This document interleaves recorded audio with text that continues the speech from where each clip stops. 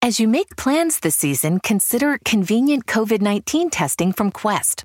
Get the same test hospitals use without a doctor visit. Simply order online, select from drive-through or at-home options, and get the results sent securely to your phone or computer. It's a great fit for your busy life. With over 20 million COVID-19 tests processed, you can count on Quest. So order your test today at questcovid19.com. That's questcovid19.com. It takes a lot to turn an idea into a business. Yahoo Small Business has everything you need to start and grow your business. Get online for free. Visit www.yahoosmallbusiness.com. If you're new, welcome to Beauty Unlocked, the podcast. I hope that you buckled up and you're enjoying this bumpy-ass ride, where at any moment you can be thrown off. Here we go. I'm going to be real and raw because that's how I keep it here on Beauty Unlocked with you guys. You know that. It starts when children are young. The moment a child is born, relatives start comparing siblings' skin color. We're going to be talking about skin bleaching / skin lightening. Something appropriate for us that has a message. And the only song I can really kind of think of.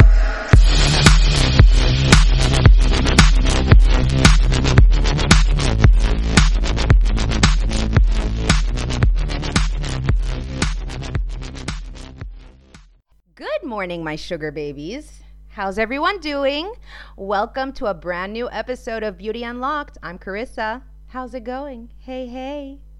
It's an extremely bright, sunny, and slowly getting hot kind of morning. Thursday morning, I might add, because I record now on a Thursday. Before it used to be on a Monday, and now it's on a Thursday. But that's not the point. Hello, how's it going on your end? I want to know. Is it sunny where you are? Is it cold? Is it rainy? Is it snowing? Because I've heard that in some places it's still snowing.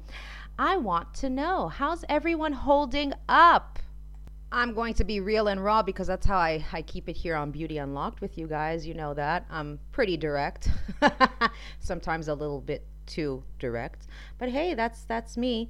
But I don't know about you guys, but seriously, with now a lot of planets going into retrograde, I feel like my ass is gonna be taken for a ride and I can't even buckle up. It's like I told my soul sister here in Cyprus, well, one of them at least, you know who you are if you listen to this. I don't know if you want to be mentioned on the show. Your name starts with a J. Hey girl, hey.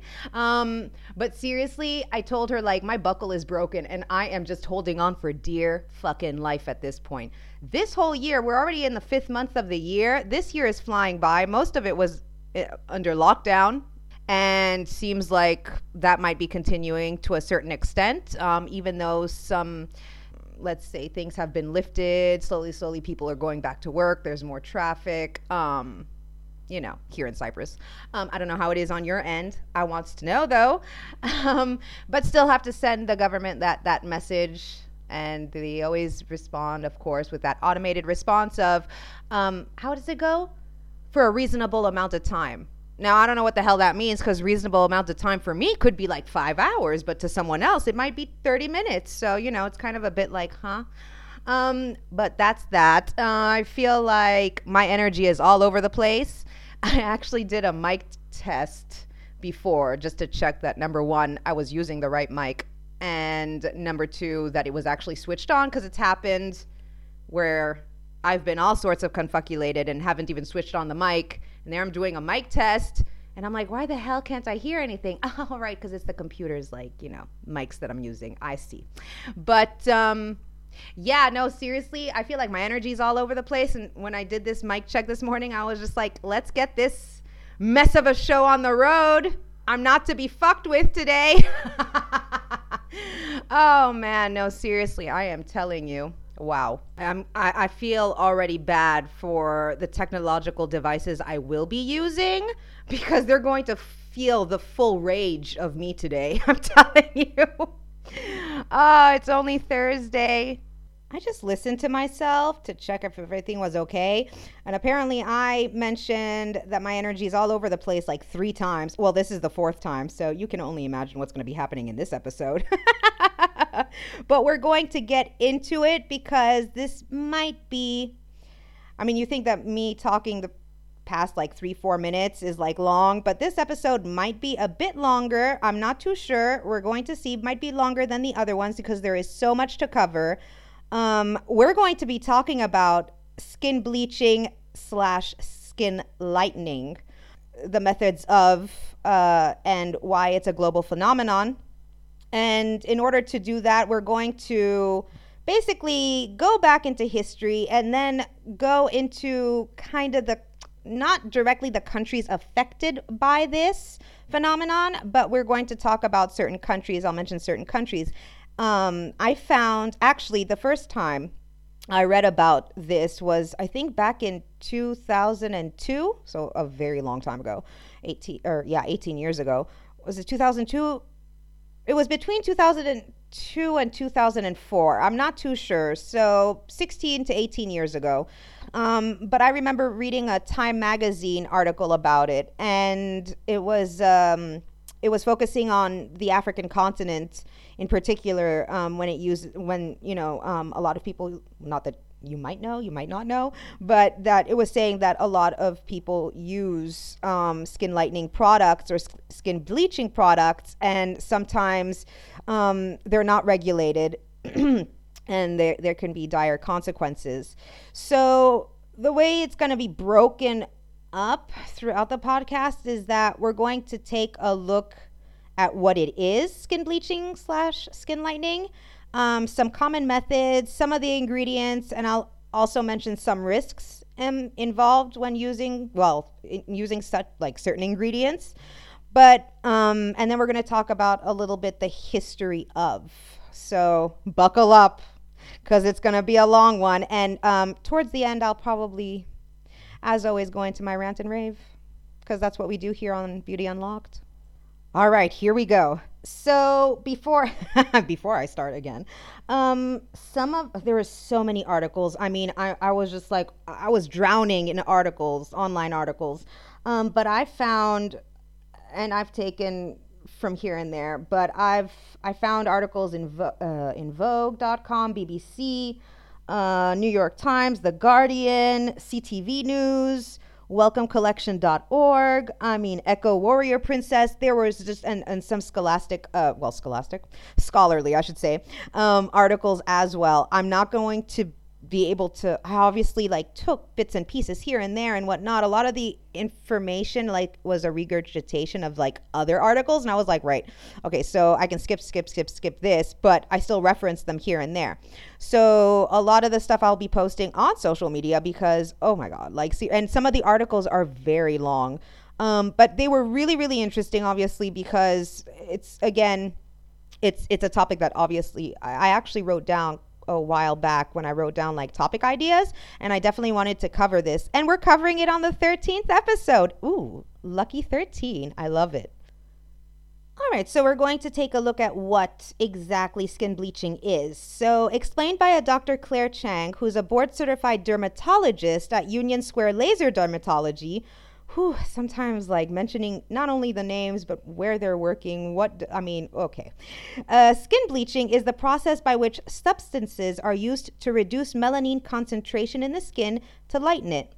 It's an ancient process, and we've discussed this in episodes 5 and 6, and continues to be a thriving business, coming in the form of soaps, creams, pills, and injectables. So, looking into creams, skin lightening creams often aim to interrupt, as we said, the production of melanin or just improve the general health of the skin. They can contain a natural ingredient such as soy, licorice, or arbutin, sometimes combined with medical lightening agent hydroquinone, though not all creams contain this because it's potentially a carcinogenic ingredient. And products containing it are banned and restricted in Ghana, South Africa, Cote d'Ivoire, Japan, Australia, and the EU.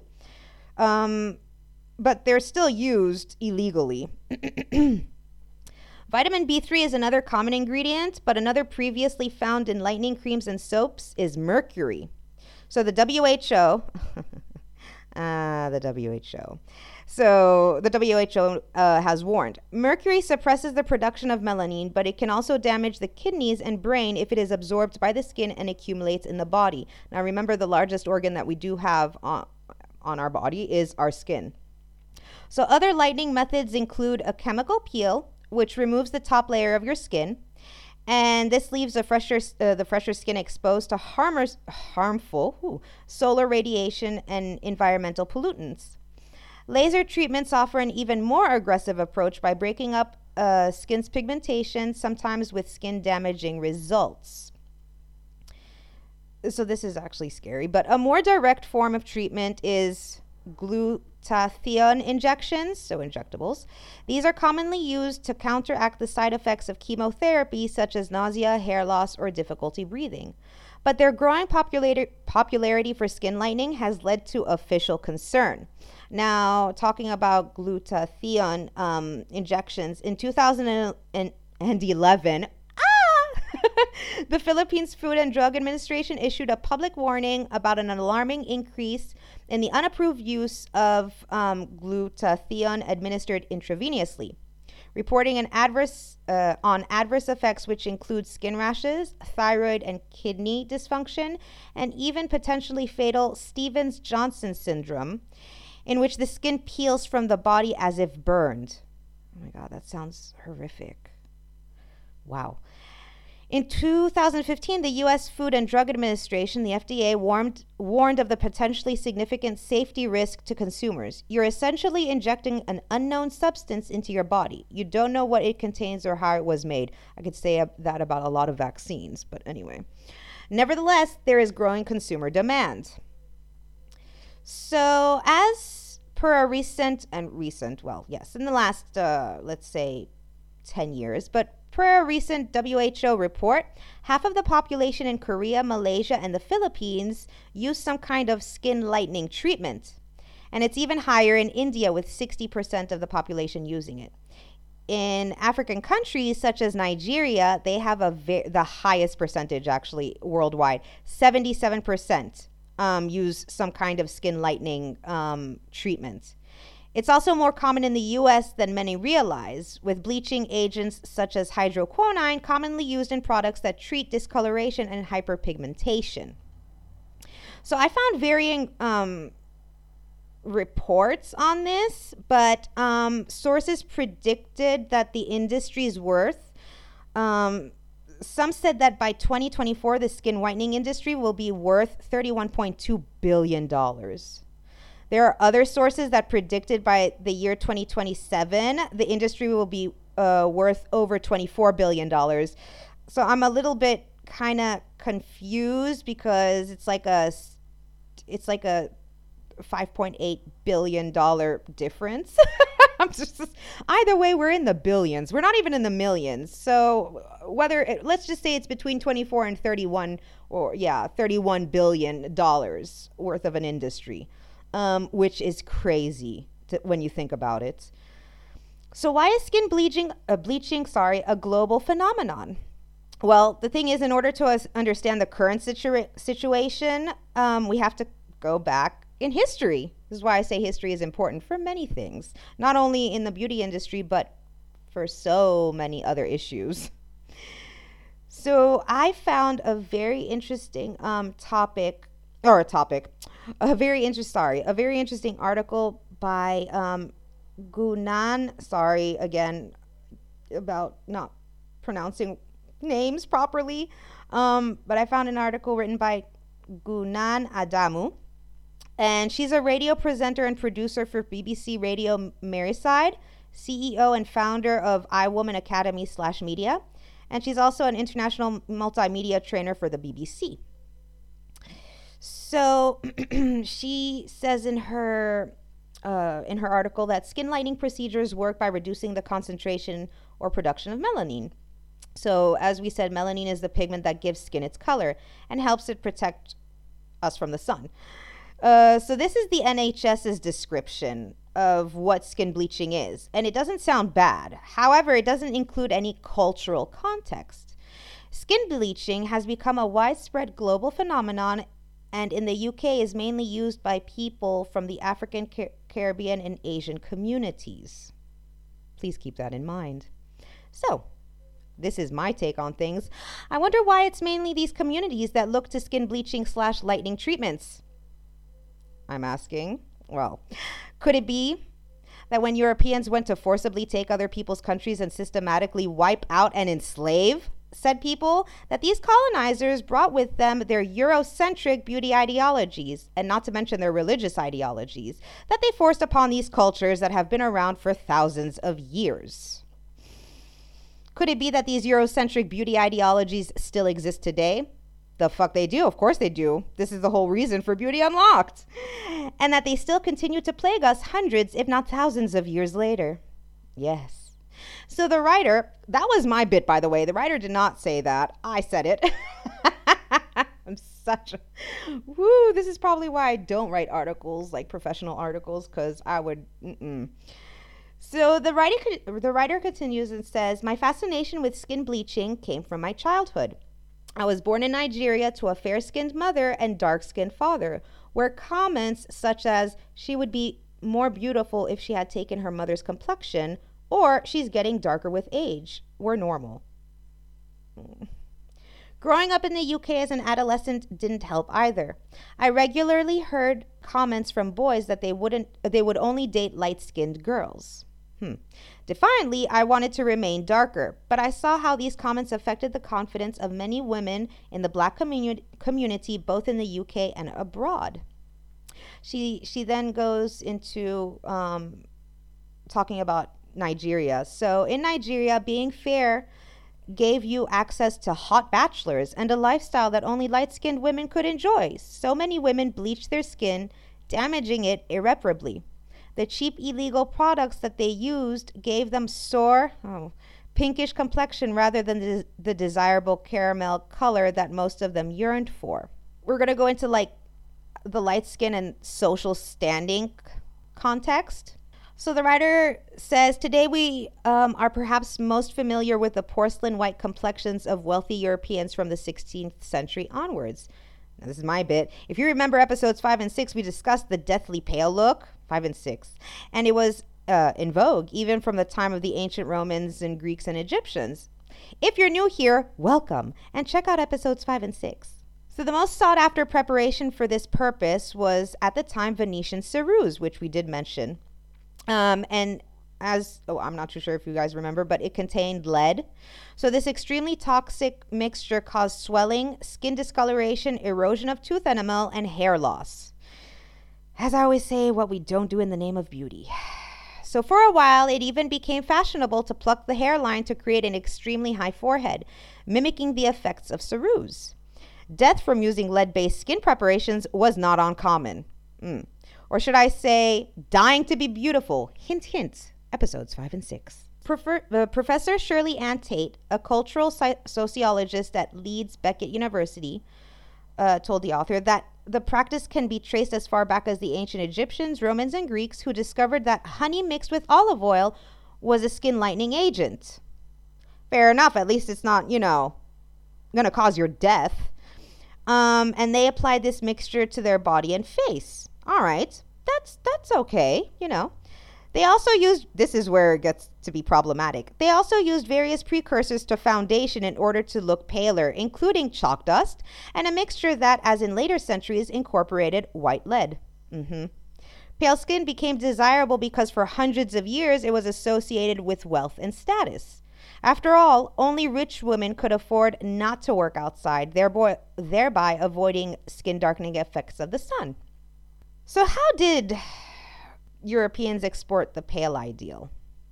Well, this is where it gets interesting. So the writer says the importance of being pale could be dangerous and addictive. So how did this phenomenon develop in Africa? The simple answer is colonization and slavery.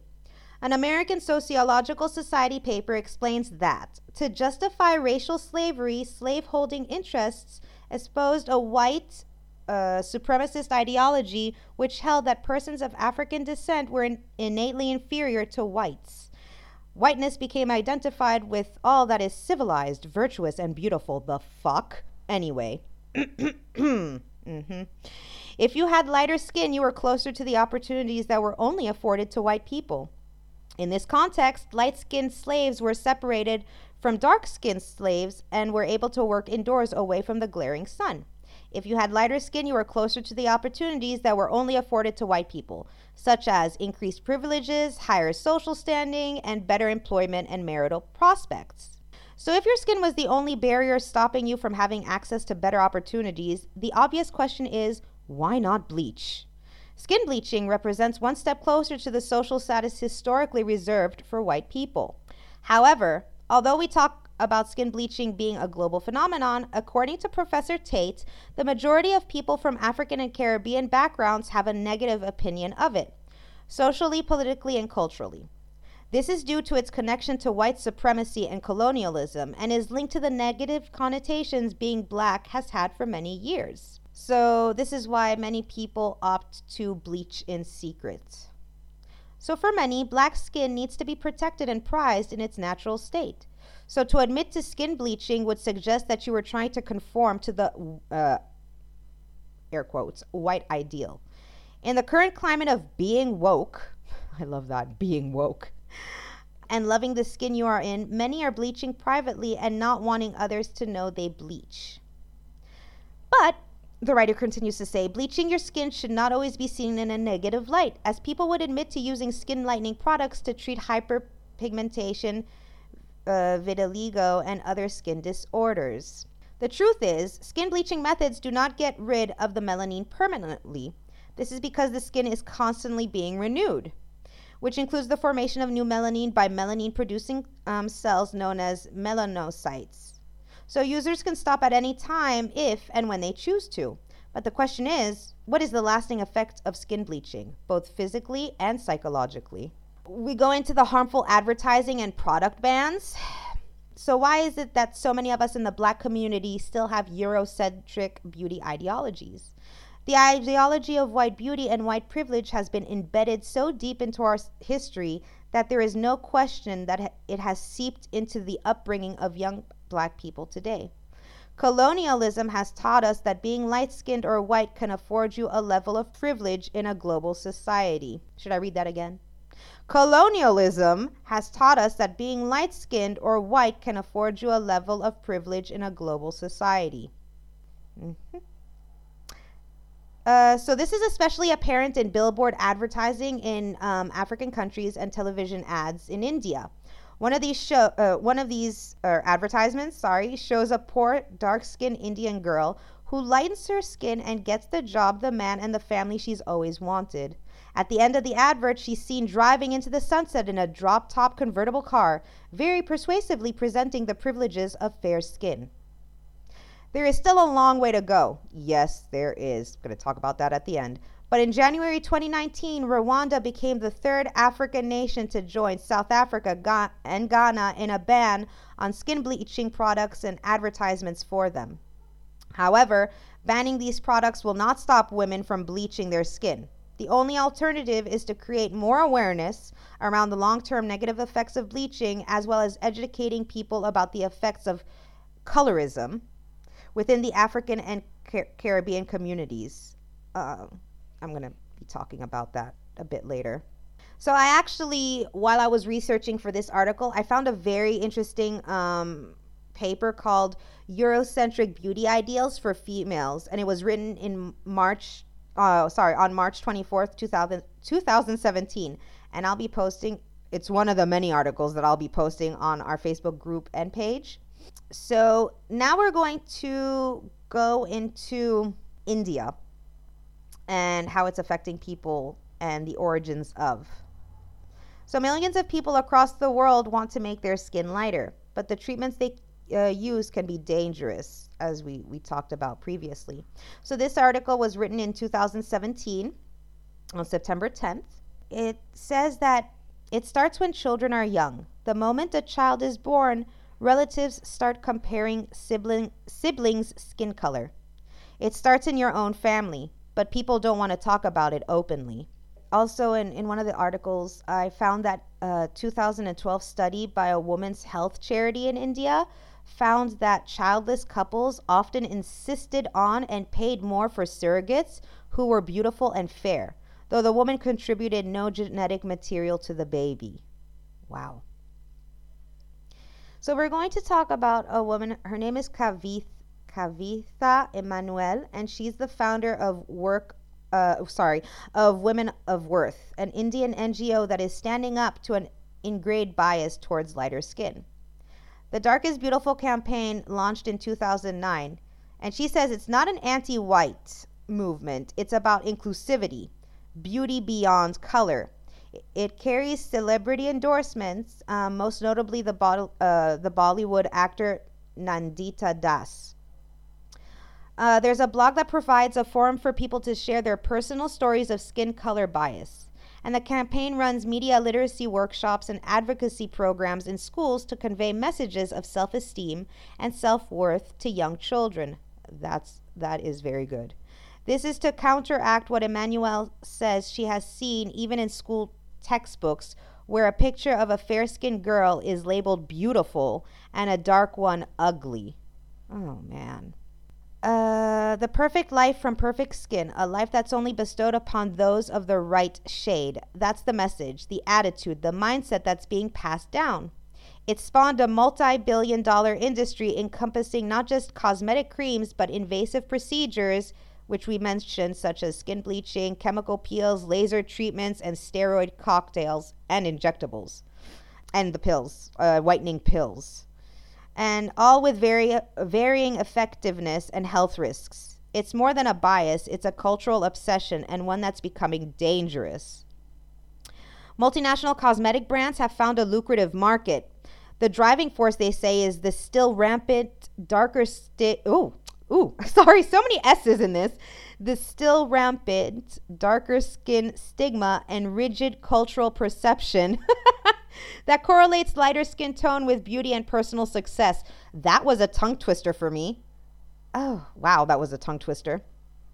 So Sunil Bhatia, a professor of human development at Connecticut College, says that this is not bias, this is racism.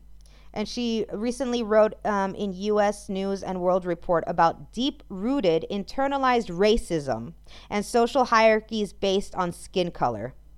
So we know that in India, they have a very rigid and codified caste system. And I'm sure like all of you know about it, but it's the ancient Hindu classification.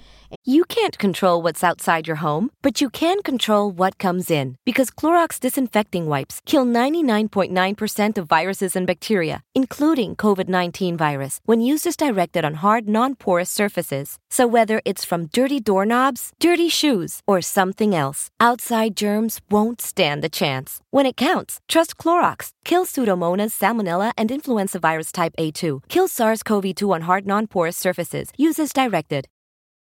In which birth determined occupation and social stratum. So at the top, you have the Brahmins, which were priests and intellectuals. At the bottom, you have outcasts who are confined to, who are confined to the least desired jobs, such as latrine cleaners. Bhatia says caste may have been to do with more than occupation. The darker you looked, the lower your place in the social hierarchy. And this system has been around for over 3,000 years. So this preference for fair skin was perpetuated and strongly reinforced by colonialism. So not only do you have the caste system that already dictates the way of life, but also you have it when colonizers came and colonized. Anyway. So not just in India, but in dozens of countries where European power established its dominance. Go fuck yourselves with your fucking dominance. Sorry. It's the idea that the ruler is fair-skinned, says Emmanuel. All around the world, it was a fact that the rich could stay indoors versus the poor who worked outside and were dark-skinned. So already in India, we have the caste system, and then we have the colonial powers that came in. So then it says that the final wave of influence is modern-day globalization. Very true. There is an interesting whiteness traveling from the U.S. to malls in other countries featuring white models. And this is what Bhatia tells the author of this, the writer of this article. You can trace a line from colonialism, post-colonialism, and globalization. Western beauty ideals, including fair skin, predominate worldwide. And with these ideals come products to service them. Very true. of course, the preference for fair skin is reinforced in movies, television programs, and advertising. So the Advertising Standards Council of India has attempted to address skin-based discrimination in 2014 by banning ads depicting people with darker skin as inferior, but the products are still marketed. Ads for skin lightening cream still appear in newspapers, on TV, and on billboards featuring Bollywood celebrities. So arguably, nowhere is the fair skin preference as ingrained as in classified ads placed in newspapers seeking a marriage partner. So it's even in there. Along with requirements for the prospective bride's or groom's caste, religion, profession, and education, physical characteristics are listed too. Someone described as dusky, may be skipped in favor of one who is of a fair complexion. That's frightening. Kavita Emmanuel believes that people are more aware of the issue than ever before and hopes that the next generation will see things differently, not just in India, but across the world. In 2016, 3 students at the University of Texas, Austin, started an Instagram campaign called Unfair and Lovely, a play on India's most popular fairness cream, Fair and Lovely. The hashtag Unfair and Lovely invited darker-skinned people to share their photos. And in 2013, a young woman in Pakistan, Fatima Lodhi, launched the country's first anti-colorism movement called Dark is Divine. Lodhi has written about the prejudice she faced as a child, and she says, "I never got a chance to become a fairy in my school plays because fairies are supposed to be fair-skinned." Now she leads sessions at schools to make students more aware about skin color discrimination. Attitudes are already starting to shift, some say, especially among girls who are gaining confidence with education, employment, and financial independence outside the home. So, as I mentioned, I found so many articles relating to the topic of skin whitening, skin bleaching. And I found another one by Eco Warrior Princess. And in her article, she discusses why in South Asia and Southeast Asia there is a tendency to turn to skin whitening and skin bleaching products. And it's similar to what happened in Africa as well as India, and that's because of colonization by Europeans. And she continues to say that it's something because of this colonization, there's an understanding of white supremacy, and it's deeply etched into people's minds, and it's passed down from generation to generation. And this is why it manifests itself in such a way that in Asia, or Asians in general, are obsessed with skin whitening products. So the origin of the belief that white is synonymous with power and that white equals beauty began not with the modern day beauty industry, but at the time of colonization in many Asian countries. Then she breaks it down, China, Japan, and South Korea. Now, what she says is that in China, way before the first dynasty of Imperial China, the color of their skin determined social status. So again, even before colonization, though, we kind of also get this feeling of, again, it's your color determined your social status. And it was, in India, it was similar because of their caste system. So yes, colonization played a role in it, but there was also in certain societies, such as in Imperial China, that they already had this social classification. The darker you were, it meant that you worked outside in the sun, and the lighter you were meant that you were able to stay indoors and you didn't have to have such manual labor. So here she says also in China, some aristocrats even smoothed on a lead oxide powder on their faces just to create a much bigger difference between them and the working class. But here, she says, in China, having white skin and putting makeup on is considered essential to enhance beauty in China. And she says as high as 30% of the income is spent on different skin whitening products and routines. She says, however, most Chinese people still place a lot of value in their health to achieve a fresh and younger look. Exercise, for one, is completed first thing in the morning, followed by a breakfast that is usually made up of anti-aging ingredients, such as vegetables that are grown in soil that contains selenium. And some believe eating food as extreme as a sheep's penis provides the collagen they need for plump, youthful skin. Okay. Well, when I lived in China, I didn't know about that. Yes, of course, their breakfast did contain vegetables and things like this, but I didn't know about the sheep's penis that provides collagen. That's good to know, though. All right, sheep's penis. I'll keep that in mind. I mean, it's better than, poisoning oneself with God knows what in these beauty products, right? Sheep penis it is. In Japan, she says, skin lightening treatments are offered in many beauty salons in Japan, but their spa theme parks, they have spa theme parks, also offer a variety of whitening activities and products, tools that can mold your face and noses to achieve the ideal, quotes, air quotes, shape, and even an assortment of vitamin E supplements. These supplements are taken while applying skin whitening creams to allow the lightening process to work better and achieve optimal results. Achieving a flawless white skin tone is so important that they even have salons for shaving off all traces of facial hair to ensure that whitening creams work better. Okay. First of all, what really interests me is this spa theme parks. Wait, what? All right, this is interesting. And then she continues to talk about South Korea. But there's a bit of a difference with South Korea, she says. Now, this country is globally known for its obsession with skincare and beauty. And as we know from episode, which one was it? The penis facial one. Was it episode 10? 11? Was it episode 11? And it wasn't so long ago. I'm telling you, my mind is all over the place. But we know that the penis facial kind of had its origins from South Korea. She says that the obsession with skin whitening often takes a backseat to plastic surgery. After all, South Korea is known to be the plastic surgery capital of the world. I'm telling you, you learn something every day. I really had no clue. Cosmetic surgery is so normal that they even have a reality TV show called Let Me In, where contestants stand before a panel of judges pleading to be chosen for a makeover. And when they say makeover, they're actually talking about plastic surgery. And one participant from the Let Me In reality TV show even stated that it was fine for her to die on the table than live with an ugly face. Oh, wow. Okay, wow. All right. Okay. The article continues to say that in this plastic surgery obsessed culture, Korean children and teens learn to be dissatisfied with how they originally look and want to fix the problem.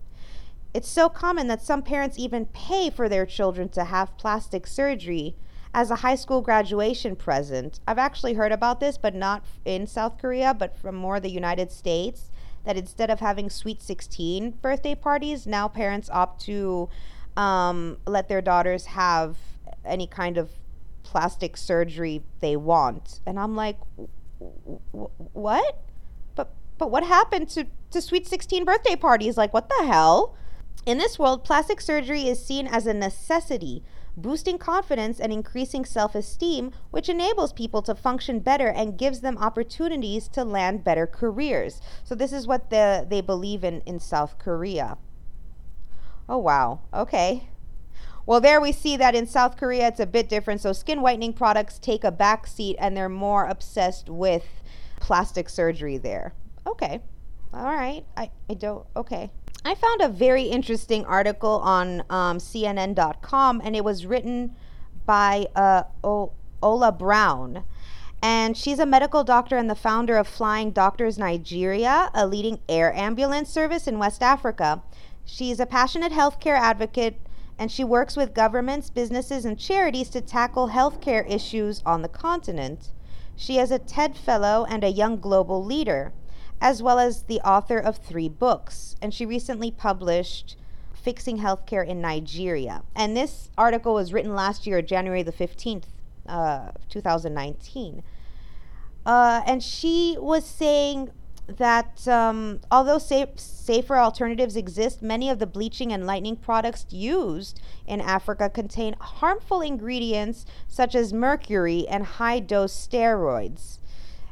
These ingredients can cause, as we've mentioned in previous episodes and in this one too, that this can cause kidney failure and other illnesses, making skin bleaching a public health problem that governments need to address. Now, as we said, the WHO did mention that 77% of women in Nigeria use some sort of skin lightening products. And they, like I said, and we said before, me, myself, and I said before, that that's the world's highest percentage. But she takes it from a different standpoint as well. She says, however, many healthcare problems in Nigeria and across Africa are not just clinical, they are economical and social. Banning bleaching products will not completely solve the problem of unsafe skin bleaching unless other measures are also put in place. African women don't bleach their skin simply because they are vain. They lighten their skin because fair skin is too often seen as more attractive and provides them with an economic advantage. She also mentions Matthew Knowles, who's the father of Beyonce Knowles Carter, and he addressed this issue in a radio interview the previous year, so in 2018. And he says that he believed that his daughter is more accepted in the entertainment industry because of her light skin. He also, it's also mentioned in his book that he wrote that even his mother disapproved of him having dark-skinned girlfriends. Okay. So Edward Ademolu, a PhD researcher at the UK's University of Manchester, defines colorism, which we mentioned before, as an intra-racial complexion-based hierarchy that often affords societal, cultural, economic privileges and favoritism towards lighter-skinned people and discrimination against those with darker complexions. So this is how colorism is defined. This is evident in many parts of Africa where light-skinned women are considered more beautiful and therefore more likely to succeed in some fields, such as in the modeling and movie industries. Even in the corporate world, many Nigerians would agree anecdotally that women with lighter skin are often more successful in securing jobs, particularly in sales and marketing. So there's evidence to support this. And they've done a psychology research about it, and it's known as the halo effect. I've never heard of the halo effect, but we tend to assume. So this is what the halo effect is. We tend to assume someone has other positive qualities because they possess one. Hence, the better someone looks, the better a person we think they are. Also, the article continues to say that Shingi Ntero, a lecturer at Rhodes University in South Africa who teaches a course on the politics of skin bleaching, argues in an interview that in post-colonial Africa, there is still a premium on light skin. Whiteness is something that many Africans aspire to, and light skin still has social capital. However, the better job opportunities and elevated status that lighter skin may bring paint a different picture. A picture of African women making an entirely rational, calculated, business-like decision. And Ola Brown continues to say that this is the reason I believe banning these products will not completely solve the problem.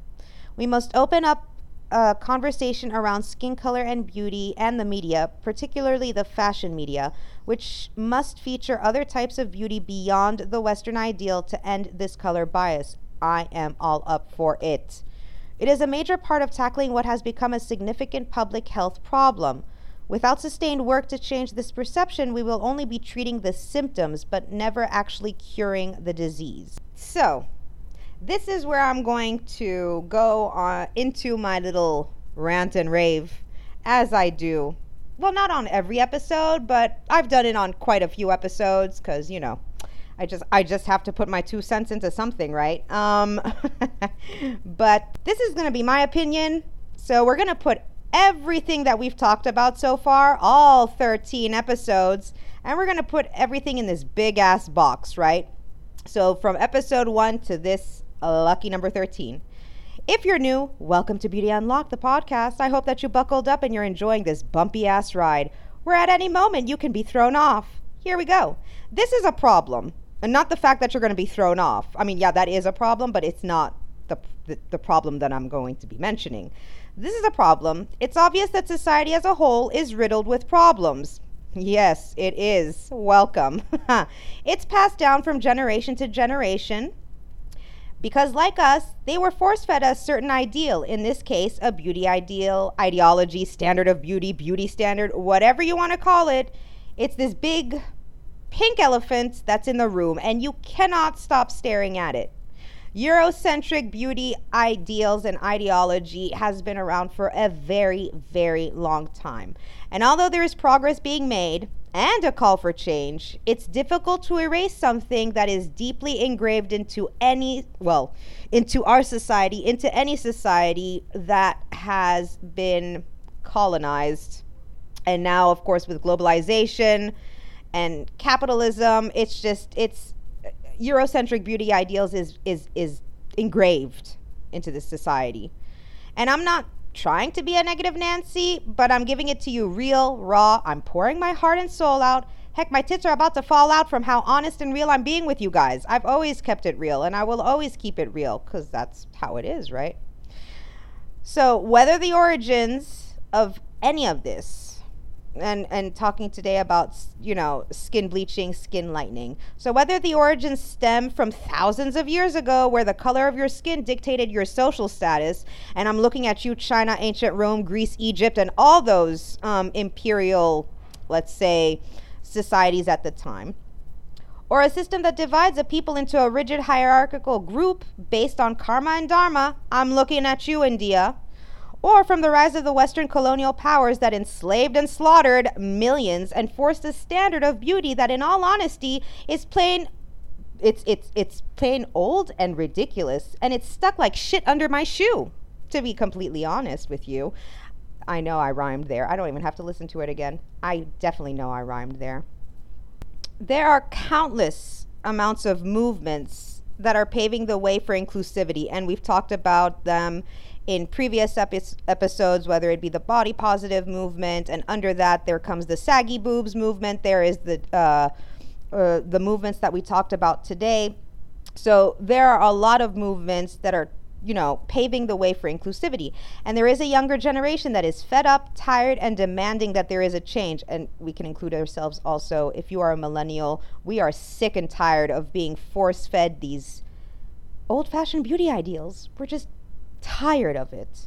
We are literally trying to bring down and destroy an old-fashioned, outdated way of thinking that does not want to loosen its grip on the minds of millions, if not billions, of people, because it is so deeply, it's just so deeply etched into our. It's just there. It's just there. It's difficult to get rid of it. As the saying goes, Rome was not built in a day, and the issue, especially with today's topic, but the issue of colorism, unfortunately, will not disappear overnight. And it goes for anything else, whether it be, just anything. But it's not going to disappear overnight. It will take time, patience, working through this is also very important, working through our own personal traumas, issues, and problems. Because without doing that kind of inner work, because we all have them, we've all somehow been judged unfairly based on what we look like, whether it be color of your skin, your shape, whatever, your body type. Somehow we've all been judged somehow in our lifetimes, unfortunately. And some of the criticism comes from those that are closest to us sometimes, because don't forget, they also live in the society that has these judgments. So they have a way of sometimes regurgitating these judgments onto those closest, and could be us, I know that with my family, I've gotten a lot of shit over the years about how I dress, how I act, how I look, my white hairs, my this, my that, my body weight. I mean, you name it, I've heard it. Seriously, I've seriously heard it. And I know I'm not the only one. And that's why I started Beauty Unlocked, because I am sick and tired of these judgments and of this standard, this beauty standard that's just unrealistic. I've mentioned it so many times. So for any of this to actually work, we do have to do the inner work and process our own traumas, issues, and problems, like I said before. And it will take a unified stance on educating and reminding people that all colors, body types, whatever, everything, sexuality, whatever, every one of you and every one of us, we are goddamn beautiful. And I don't care what people have told you in the past. And I know how difficult it is to erase those feelings sometimes of I don't look good, I'm not thin, I don't have the flat stomach, I don't have the perfect tits, I don't have the perfect ass, I don't have this. I understand it's very difficult, and I on a daily basis have to work through the struggles of learning how would you say, forgetting all I've been taught, in a way, taught in quotes, over the years about what, and force-fed over the years about what is supposed to be perfect, and understand that my body is my body, and this goes for everyone else. And it's difficult to unlearn many things, many patterns and everything.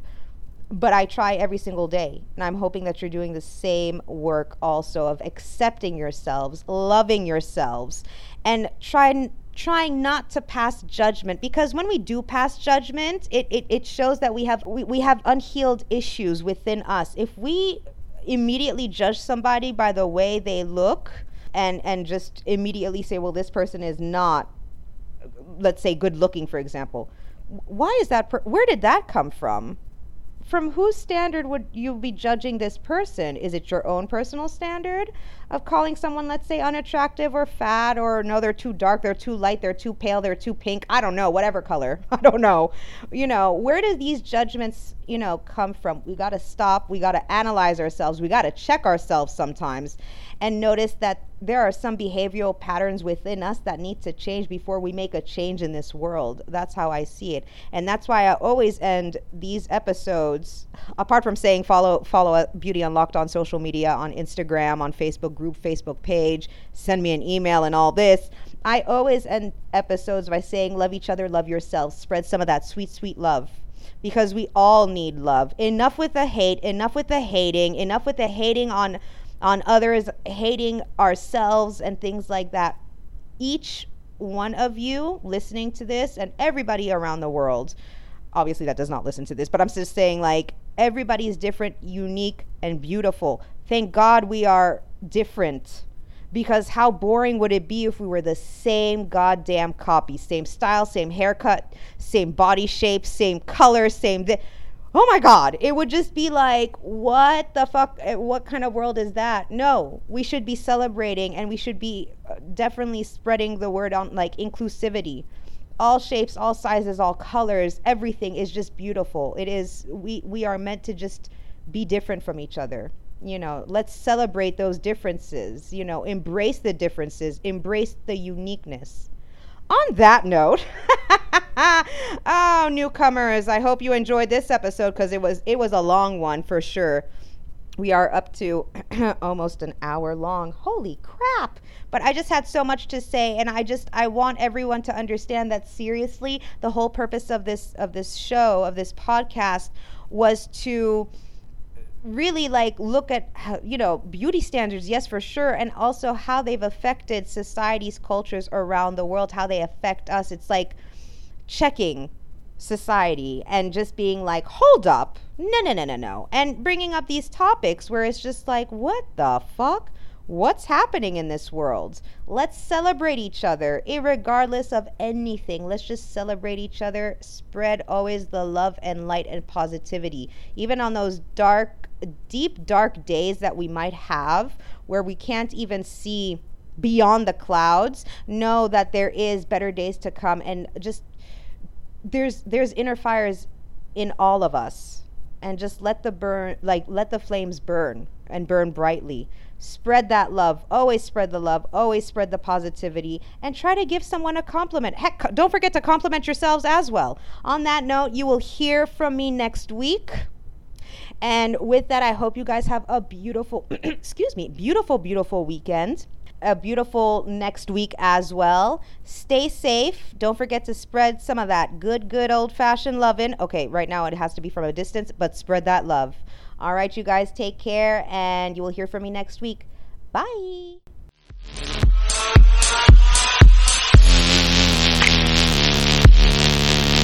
Wow.